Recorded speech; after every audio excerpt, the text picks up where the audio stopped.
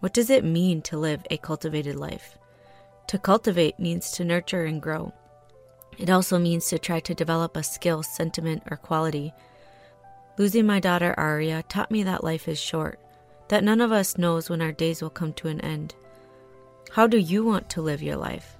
Who are the people that matter to you?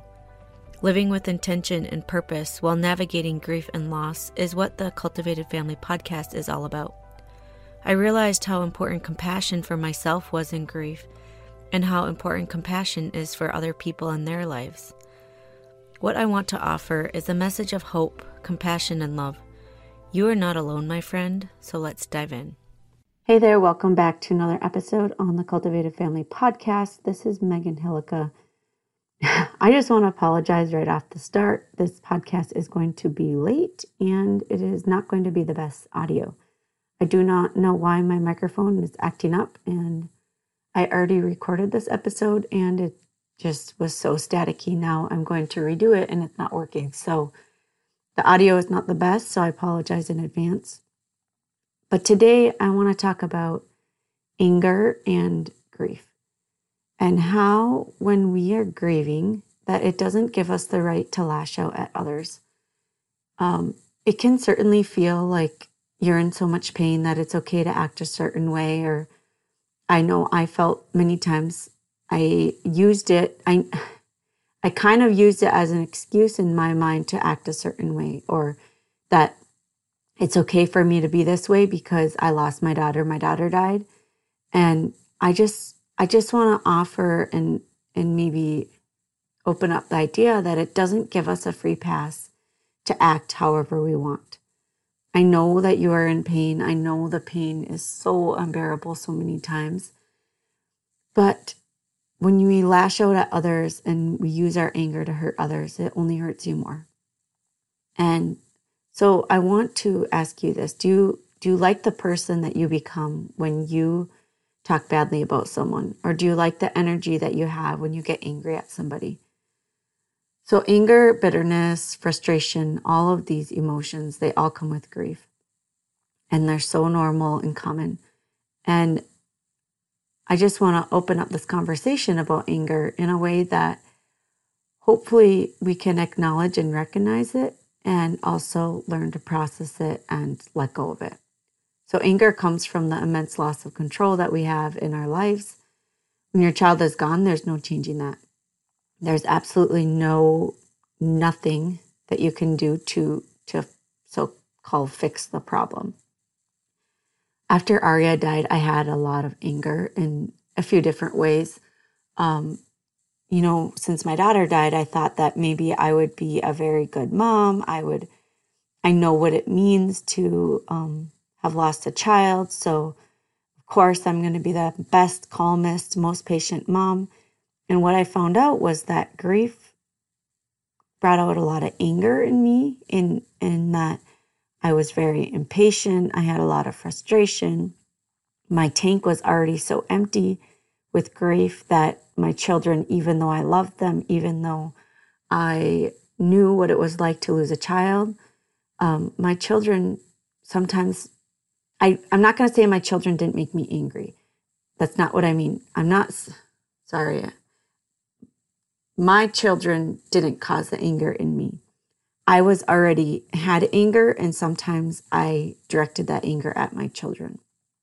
And so I didn't feel like I was the best mom, and that I needed to work through that anger. And then, so that was just kind of an everyday, just a little bit more frustration in my daily life.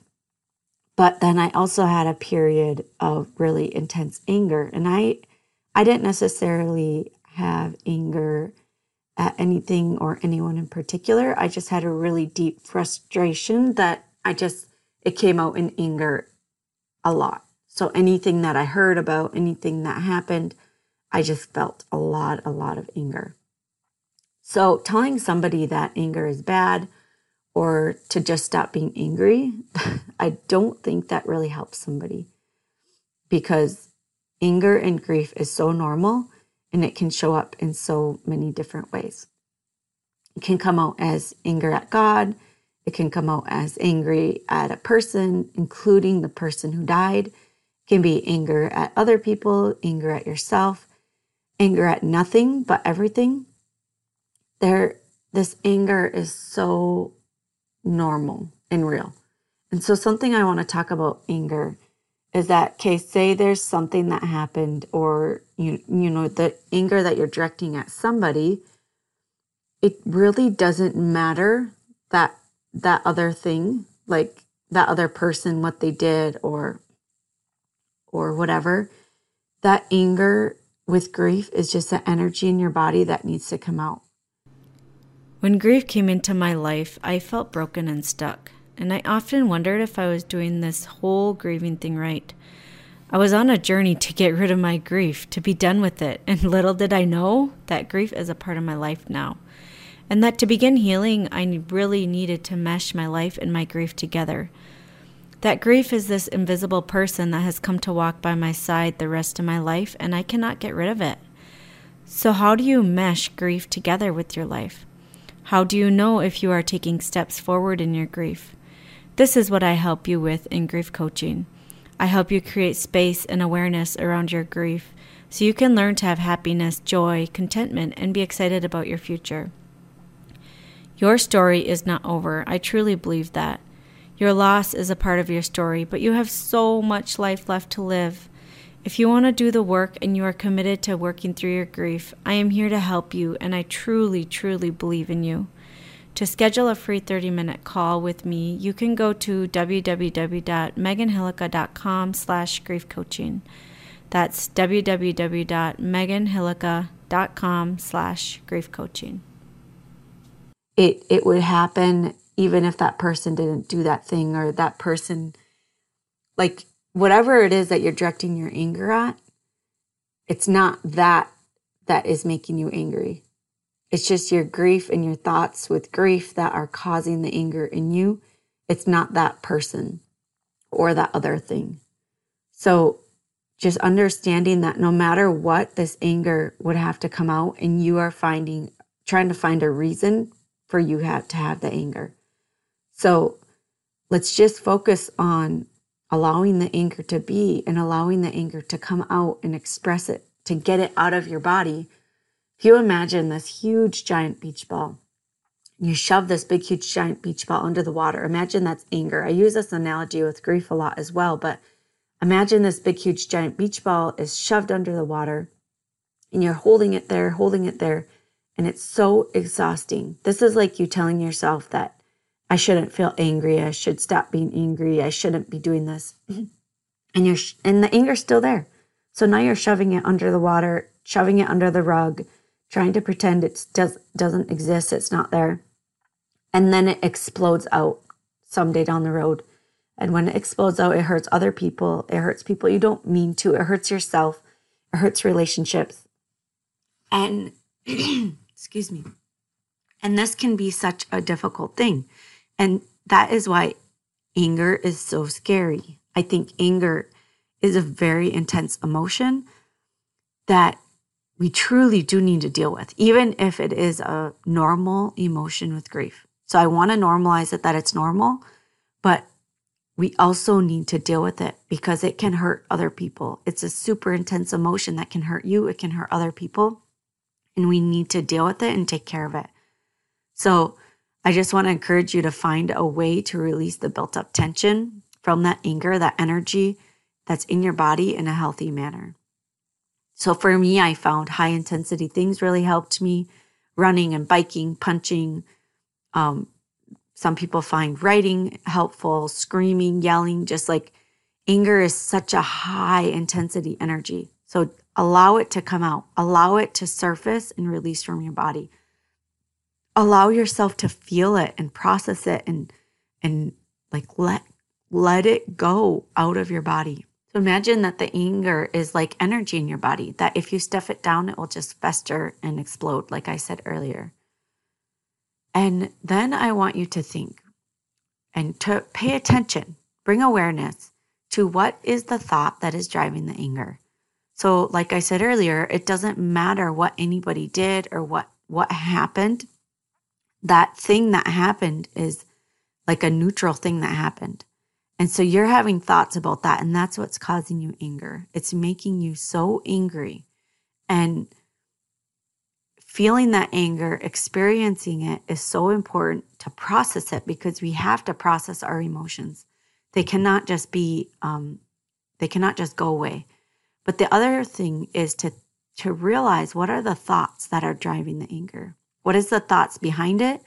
And when you recognize and become aware of the thoughts, then you can choose which ones you want to think. So the anger is real. We need to feel it. We need to process it. And it's not going to go away by itself. It definitely is a very powerful emotion and a very damaging emotion if we don't deal with it properly. We need to allow ourselves to feel and process anger. And so while I'm talking about anger in this time with this coronavirus, I just want to give an example of anger that seems to be coming out from a lot of people with like other people not taking this seriously enough, or other people taking this too seriously. And just recognizing that your anger is your own, and you're having that anger or that fear about what other people are doing, rather than, like, we cannot control each person in this world. You only have control over yourself and what you do and how you feel. And when you allow yourself to honor that they're doing what, they think is best, and you are doing what you think is best, then you can let go of that anger, because you're not getting angry because you think they should be doing something different and they're not. Because you're only causing yourself harm and suffering by wanting them to change when they're not, wanting other people to act differently when they're not. You can change yourself and only yourself. And so with anger, it's really important to not go, I feel like we get mad and then we need to go vent. We need to get it all out and spit all over everyone else and get this all out of us, when really that anger is coming from your own thoughts and from you. It's not made from other people. Nobody else can make you angry. You are making yourself feel the anger by the thoughts that you're thinking. And so I know this can be a difficult thing to comprehend and understand, but it has changed my life, and being able to understand that other people don't make me angry. It is the thoughts that I'm thinking and how what I'm making them mean. So I know this is a very difficult time, a very difficult time with anger and fear and very powerful emotions. And I just really want to offer a light and some lightness and some hope, and maybe keeping our energetic vibration a little bit higher, and keeping our not acting out of panic, but acting out of a calmness and a calm place. So Friday night, tomorrow night, I am hosting a completely free online grief coaching call, a grief support call, where I'm going to be doing some guided meditations and some different ways that we can process emotion and maybe start to come from a place of calmness and understand that fear and anxiety are real and they're happening because you're human, but that how do we process them and not let them get the best of us and control us. So you can join me when you join my free Facebook group. That's www.facebook.com/group/cultivatedfamily.